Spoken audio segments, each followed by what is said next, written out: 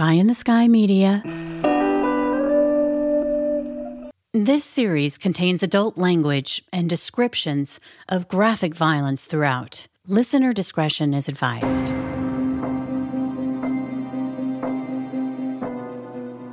I'm Carolyn Osorio, and this is my new podcast, The Murder Chronicles. You're listening to episode 25, Hysteria.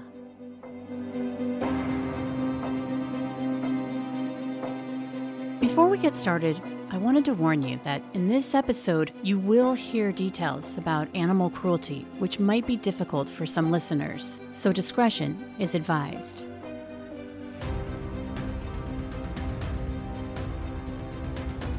The dark triad is an idea that gained momentum after researcher and psychiatrist J.M. MacDonald published a controversial review in 1963 based on earlier studies that suggested a link between three signs that could indicate that someone will grow up to be a serial killer. Number 1, being cruel or abusive to animals, especially pets. Number 2, setting fires. And number 3, bedwetting. Used to call it the homicidal triad. That was supposedly a lot of these serial killers were bedwetters, and they set fires, and they were cruel to animals. That's retired FBI profiler Kenneth Lanning. You'll hear from him throughout the show because the reality is that many people can exhibit these types of behaviors in childhood and not grow up to be serial killers. Well, what does that mean? You set fires. When I was a kid growing up in New York City, we used to burn up old Christmas trees. Do I qualify as... Then if I had some medical problem that caused me to wet the bed, and I like to take my magnifying glass and shine it on ants and burn them up. So do I meet those three things? Am I engaging in the homicidal triad and I'm likely to be a serial killer? So each of these things have to be looked at in a range rather than just giving a simplistic label to them. And when you lump too many things together, increases the odds that you're going to make an evaluation mistake. So you have to look at it. Anecdotally, it seems like true crime is so embedded in our culture that a lot of people know about these three signs, the dark triad. And so when a dozen cats were horribly killed in Washington state in the summer of 2018, a lot of people were worried that a serial killer in training was on the loose. And today I'm going to take you inside of that investigation, which is as inexplicable today as it was back then. People are like, well, why aren't they doing anything? Why is nothing being done? This cat killer is going to, create, there's more animals are going to be killed, and then they're going to move on to humans. The summer of 2018 in Washington state was a scorcher. I know many people who live in, say, Arizona or Las Vegas are like, really? But trust me, it was a different kind of heat. It wasn't what we were used to. Let's face it, for a place known for rain and people who happily refer to themselves as pluviophiles, if you don't know what a pluviophile is, it's someone who not just likes the rain, but loves it and finds joy and peace of mind during rainy days. Obviously, Seattle is an ideal place to be for pluviophiles, but not the summer of 2018, where we hit a record of 11 days of over 90 degrees. Locals were just about ready to jump out of their skins. And here, everyone doesn't have AC. So, it's sticky and hot in Western Washington, but there's something else going on. Our corner of the world felt like it was on fire. Devastating wildfires were raging out of control in Washington. By July 31st, Governor Jay Inslee had declared a state of emergency because the fires were burning across the state, existing firefighting resources were at capacity, and the climate was just hot and dry, and there were even lightning threats. The smoke was thick all around us, and it was unhealthy to breathe because it wasn't just wildfires from Washington, but also Oregon, California, and British Columbia. During that summer, on some days, Seattle's air quality was the worst in the world. It was strange and felt sort of apocalyptic as the wildfires and air quality made headlines every day. And I remember this time well because I was working at a news and talk radio station in Seattle, and you just couldn't escape the smoke or the story or the heat. So we were constantly reporting on it. But there was another story that was gaining traction that summer. There was a predator who, under the cover of darkness that summer, was hunting cats. The cat was just found that just a head on the post. Clearly a human put the head on the post. That's right. She said a cat's decapitated head was put on a post. And whoever put that cat's head on the post was just getting started. But we didn't know that at the time. And even though these cat mutilations were happening in a roughly 20-mile radius near the capital city of Olympia, which is about an hour from Seattle, these killings really struck a primal chord. One woman talks to Q13 after finding her beloved cat. Laid his body out for everyone to see. It's really disturbing. Neighbors went out in packs at night in organized citizen patrols, and a reward would be offered for the capture of the so-called cat killer. And as the weeks passed without an arrest and more killings, the reward continued to climb to more than $50,000. And a task force of detectives were assigned to the case. So, as I mentioned, I vividly remembered covering this case in the summer of 2018, but back then I wasn't hosting a true crime podcast. I just remember having this feeling that every day it felt like the story was ramping up, the reward was getting higher and higher, the hysteria, the fear, and the desperation to find out who was doing this. During that summer, the story made national headlines. In fact, at the height of the case, the New York Times had this headline: "A serial cat killer is on the loose in Washington state." Underneath the headline, there was a picture of two grim-looking couples. Each couple held up a photo of their beloved cat. And in the background, there are these homemade signs. One says, "Cat Killer" in all caps, and underneath it says, $20,000 reward. Another sign said, "Report" in all caps. And then next to it, there was a local number and a 1-800 number too. And then underneath that, it said, "Keep animals in," and ominously, "Beware." Now, as I mentioned, the case had become serious enough for the authorities in Thurston County to set up a 10-person task force led by a former police officer with decades of experience investigating animal cases, and the team also included a homicide detective. Now, I remember trying to get an FBI profiler to talk with me about the case, from a 30,000-foot view. Part of the reason that this story just got its hooks into so many people is that a lot of people believe that there was a serial killer in training out there, and that this was a prelude to murdering human beings. So I wasn't able to speak with an FBI profiler at the time because it was an active investigation. But when I started hosting a true crime podcast, I never forgot about this case because it felt like the hysteria related to the case was becoming so heightened. And with the wildfires and the heat, and they kept finding more cats who'd been killed horribly. Let's face it, in a place known for having a lot of serial killers, it felt like it absolutely could be possible that there was a cat killer on the loose who could be looking for his next victim, who was ready to take it to the next level and kill a human being. Which is why, 5 years later, I wanted to revisit the case with you today to better understand the roots of the hysteria with the help of a retired FBI profiler. But first, let's dig into the case. I spoke to Thurston County Sheriff's Detective Carrie Nastonsky, who back in 2018 was assigned to the case, and she explains how the mutilated remains of beloved cats started showing up around Olympia. She says that 2 cats were found mutilated in July, and in August the number would continue to grow. And it wasn't just that the cats were being killed, but it's the way they were displayed. It was strange just because they were the same every time, or the same most of the time, where it did look like they were splayed out and laid a specific way. So I think that's why people were so heightened, thinking that this was one human doing all of this stuff. So you're seeing these animals, and your first thought is, well, yeah, of course, it's got to be the cat killer that did this. In early August, Ollie was found in the front yard, and he would later be described as a fighter. And when they took a look at his claws, they wondered, was the perpetrator's DNA underneath? They took scrapings and sent this to the lab. Not too long after Ollie, a cat named Harley was found in the front yard. Here's Harley's owner, speaking with Q13. Kind of like a serial killer, only a serial cat killer, and you don't know where he's going to strike next. Just sickos.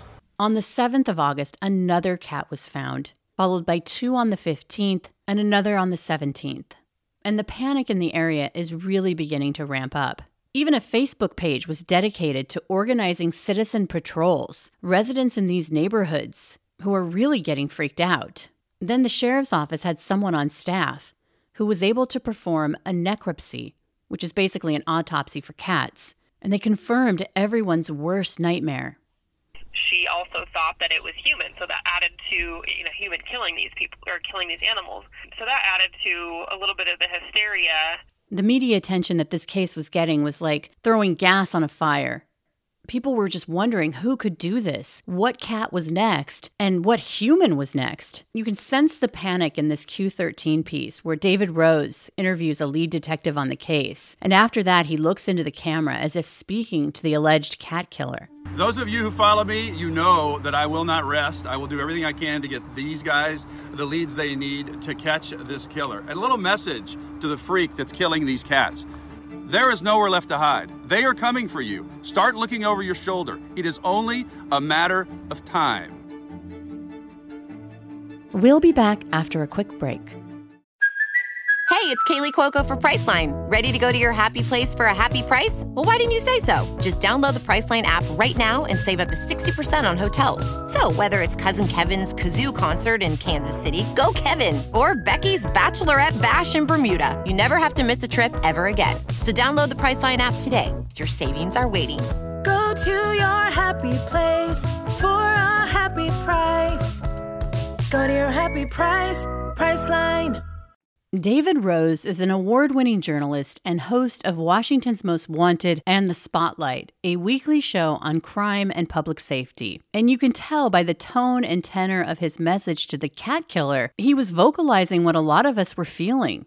This person needed to be caught. Retired FBI profiler Ken Lanning helps give us some perspective. So when you're talking about pets, cats and dogs and people, and many people consider them to be members of their family and all the rest of that kind of stuff, people react very extremely. So the same thing. If you have a missing child case involving a 17-year-old prostitute out on the street, people don't react to that the same way they do a story of about some 5-year-old girl playing jump rope in front of her house and somebody appears to abduct her. So cases, certain kinds of cases have certain emotional appeal. And what I discovered in evaluating lots of different kinds of cases is an old thing that I learned in the days when I used to teach hostage negotiation, is that when emotion goes up, reason goes down. From August 20th through the 22nd, 3 more cats were found killed. And the reward for information that would lead to the alleged cat killer kept going up and up by the thousands. Detective Nastonsky says that finding a skinned dog ratcheted up the fear even more. Well, and then we had a dog right around the same time. Dog that was found skinned down by the Nisqually River, and it was just, the carcass of this dog was found, and the hide wasn't there. It was just this creepy, so they're like, oh my God, this cat killer has moved on to this dog. Detective Nastonsky says that she could understand the fear and the panic because pets are beloved. We have a lot of child abuse and rapes and robberies and that kind of thing, but when you throw an animal into the mix, for whatever reason, people, and I'm one of them too, it hurts your heart even more than these other crimes because the animals, just like children, they're helpless and they can't help themselves. They can't tell you what's happening. And so when you have a crime like this that seemed to be so savage, we really needed to look into it. With all the media attention laser focused onto this case, it seemed like every day there were either new cats being found killed, or the reward was going up, pet owners being interviewed, the necropsies had been determined to be the work of a human cat killer, and investigators really started to feel the pressure to solve this case, to find out who was the alleged cat killer. People are like, well, why aren't they doing anything? Why is nothing being done? This cat killer is going to, create, more animals are going to be killed, and then they're going to move on to humans. Even so, some things about this case weren't adding up. And Detective Nastonsky says she felt that it was important to take a step back, pull the emotion out of the situation, and really take a hard look. Maybe these deaths weren't the result of a cat killer after all. Because in one case, she felt absolutely certain that it was an accident.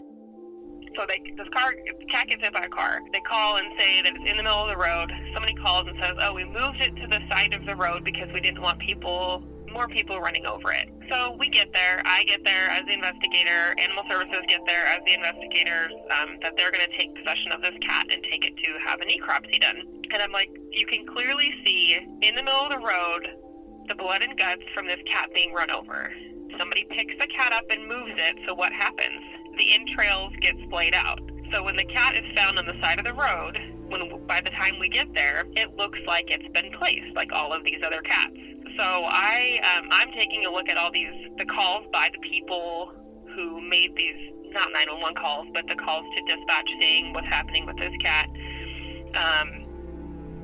The Animal Services comes and is like, oh no, it's splayed out, and I love them all. They're great people, but I think just because of this hype, it was taken way beyond what it should have been. So they take this cat to have a necropsy done, and the veterinarian comes back and says that it was human that did this. And so I called the veterinarian and I explained to her, like, hey, did they actually tell you this whole story that somebody found the cat in the middle of the road, somebody else picked it up and moved it, and then it was found on the side of the road? And that, no, the only information she had was that it was found on the side of the road splayed out. So she changed her opinion after I told her the full story. And so that made me think, like, okay, well, if she doesn't have the full information on all of these animals, then what else are we missing? Like, what is she not hearing, or what are we all not hearing and seeing? So that's when I reached out to this pathologist, this veterinary pathologist out in Seattle.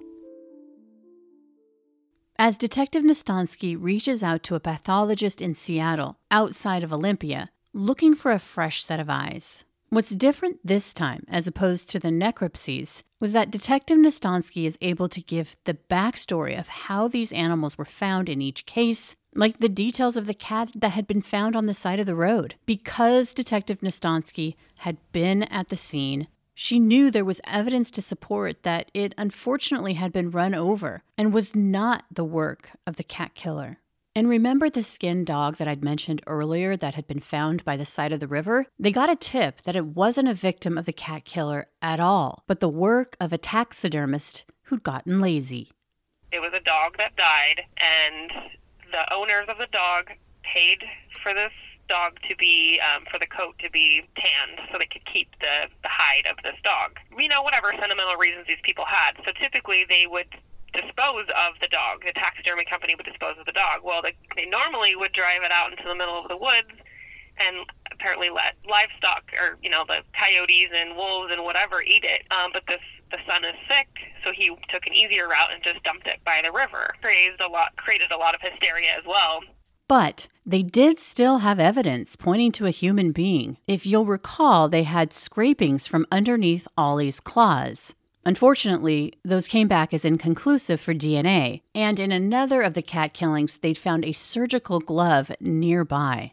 Remember the cat whose head was found on a post? And in another case, there was a glove found next to a mutilated body. They did send that glove off for DNA testing. So we did send them off, and there wasn't enough DNA to test for anything, because we were initially thinking that maybe the gloves that were found with a dog were similar, and they ended up not being the same type of glove, and there wasn't enough DNA in them to test or get any substance. So do you think that it was there just by happenstance, or do you think that maybe one or two there was a cat killer? I think there still definitely could be somebody out there who killed a few cats. I'm definitely not taking that away from anybody, and I don't want anybody to come out and say, like, oh, well, this is clearly, you know, a person. We just don't have anything to go on, and we don't have any evidence to follow. The majority of the cats, so I think we had 13 or so, at least 10 of them, she was able to say that it was animal that did this to animals, or to these cats. And the other 3 she was, like, undetermined because there were so few pieces left. Like the one you said where the cat was just found, just the head on the post. Clearly a human put the head on the post. Detective Nastonsky sympathizes with pet owners and understands why this case blew up the way that it did during that hot, smoky summer. But the reality is, as investigators, their plates are already full with cases involving human victims. have my 30 cases of these sex offenses against children. Well, if it is a cat killer and if he is going to move on to humans and he does and we don't catch him, then obviously my direction is going to go towards investigating the death of this human, and we would get the flack because it's, too little, too late, we told you so kind of thing, but we didn't have anything to go on then. If there's not any trail or evidence for me to follow, I'm not really sure what people expect for us to do. So that's it's frustrating because I want to find it. If there's a person, of course I want to find them. And I want to give justice to these pet owners and hope that it never moves on to a human. But I think we're lucky that it didn't. If we had somebody if I had somebody come to me, and I think about this when I investigate things, and I don't want to discount the way that other agencies or police officers do certain things, but if I had somebody come to me with a specific person giving me specific details like that, I absolutely 100% would have followed it. But we didn't have that. What we had was 100 anonymous complaints of suspicious things that they've seen, people making jewelry from bones, a guy walking down the street tried to lure a cat and put him in a backpack. Weird stuff. We didn't have any specific people. But if we did, we obviously would have followed up on it. And we did have a few that were suspicious, and we did interview them and talk to them. And that was kind of the end of it. We didn't have enough to go forward with it. More Murder Chronicles after the break. The specific person to come to her that she's talking about are people like the super sleuths who were featured in the crazy Netflix series Don't F with Cats, which came out in December of 2019, obviously well after the summer of 2018. Don't F with Cats is an award-winning series that's described as, quote, a twisted criminal's gruesome videos drive a group of amateur online sleuths to launch a risky manhunt that pulls them into a dark underworld. And spoiler alert, in that Don't F with Cats series, we find out that the cat killer would move on to killing a human being. This is something I spoke with Detective Nastonsky about. But did you see and I'm just going to say it because I think you can handle it, but it's like the Don't Fuck with Cats on Netflix? Yes, I did actually watch that. And what did you think? Yep. I don't know. I thought it was pretty amazing that those people put all that time and energy into it. And frankly, if we had somebody like that here that was able to do that, I would have absolutely 100% taken their help because I don't have time to do that. Right now I'm looking at my desk and I have 30 cases where I'm investigating sexual abuse against children. So obviously that's going to take a priority over a cat killer that we have proof that the majority of them were an animal. There were 2 more cat killings on August 28th and 30th. Once the rain came back to Seattle at summer's end, the cat killings mysteriously stopped, just before Labor Day weekend. Started roughly end of July or beginning of August. I would say it was all around a 2-month time period that this happened, that these animals were being found, and it was that's why everybody thought it was like somebody who went back to school because it stopped around September. The 2018 serial cat killings went unsolved, despite a $53,000 reward offered to find the alleged cat killer, and a 10-person task force assigned to the case that summer. It would take 6 months, but eventually 10 of the cat deaths were ruled to have been caused by wild animals. Detective Nastonsky says that closing the case doesn't mean that they've closed the case. I want to say, there's not a cat killer, and then somebody decides, I'm going to prove her wrong and start killing cats. Obviously I don't want that because it clearly could be that there is somebody out there that did a few of these for ritualistic, satanic reasons, whatever it may be. I'm not saying that they didn't do it. I'm not saying 100% that it was a coyote or a raccoon every time because we do have those anomalies. What I mean is that there wasn't a serial cat killer out there running around Thurston County killing all these animals. But did they stop? The following summer in 2019, there was another cat killing. A cat's head was found on a fence in Olympia next to a missing cat poster from 2018. Authorities would say that this is obviously the act of a human, not another animal. But this one-time incident wasn't anything like the kind of pattern that they'd seen the previous summer. So we can't officially rule out that there wasn't a human being killing cats in Thurston County back in 2018. In the beginning of the show, I talked about speaking to retired FBI profiler Kenneth Lanning. And what I found interesting about the case is just how the hysteria ramped up so fast. One of the common calls that we would get over time would be a police department that would call up, and they would have somebody engaging in what in police terminology was commonly referred to as a nuisance sex offense. Now, the term nuisance obviously depends on who you are and what your perspective is. When it's happening to you, it may not be considered to be just nuisance. But the idea was no human being was seriously hurt, and there was no significant monetary loss. So a lot of it involved things like window peeping and indecent exposure and things like that. And also some of it involved animal cruelty and things like that. Now, Ken has written a book called Love, Bombs, and Molesters, An FBI Agent's Journey. His book is about his work with the BSU and his research involving the sexual victimization of children, satanic ritual child abuse, and confirmation bias. Ken and I talked about the cat mutilations, which are referred to as nuisance cases. So they call you and say, we have these cases of X, Y, and Z, this kind of nuisance behavior. But their ultimate question to me or to the behavioral science unit was, is this guy going to escalate? Is this guy going to progress? Or what is the likelihood that these guys who's doing some of these kind of nuisance things, it may also escalate to doing this to human beings?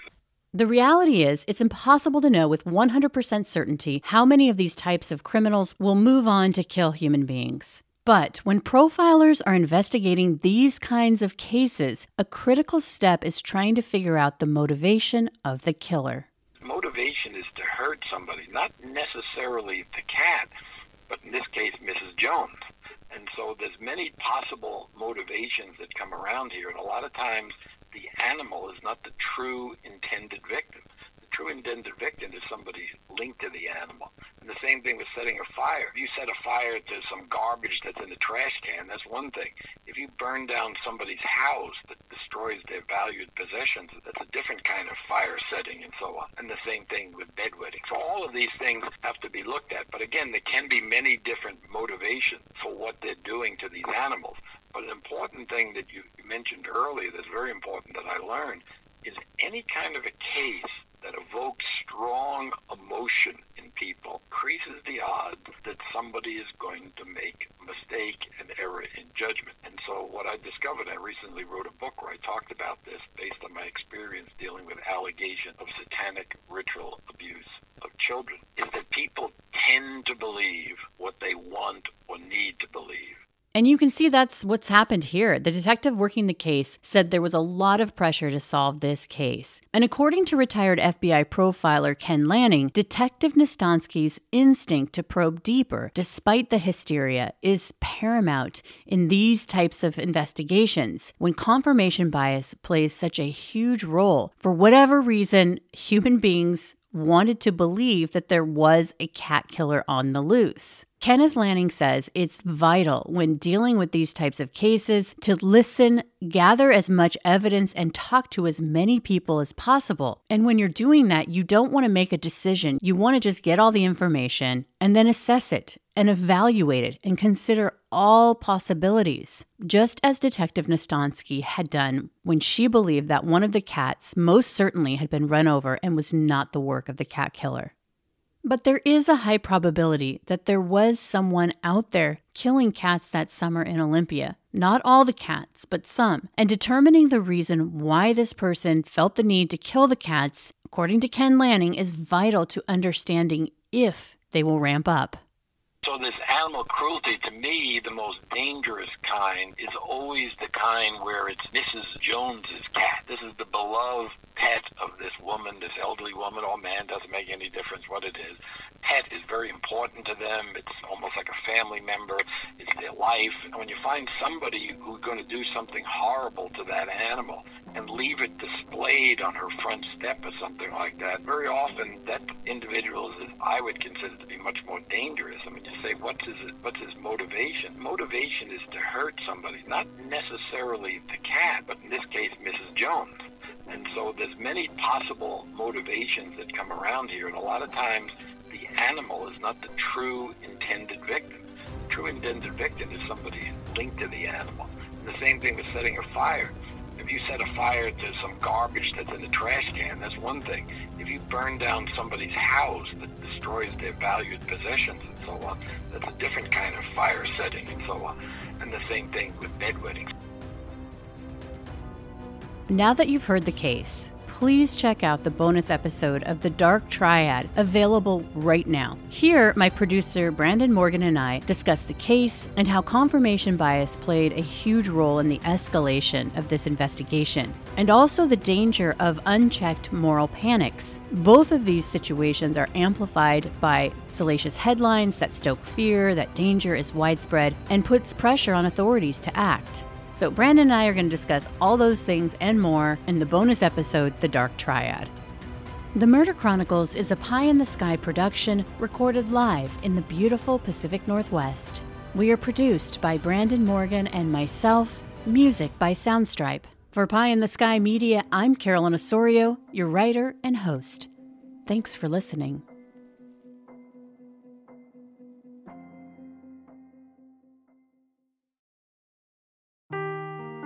Seeking the truth never gets old. Introducing June's Journey, the free-to-play mobile game that will immerse you in a thrilling murder mystery. Join June Parker as she uncovers hidden objects and clues to solve her sister's death in a beautifully illustrated world set in the Roaring '20s. With new chapters added every week, the excitement never ends. Download June's Journey now on your Android or iOS device, or play on PC through Facebook Games.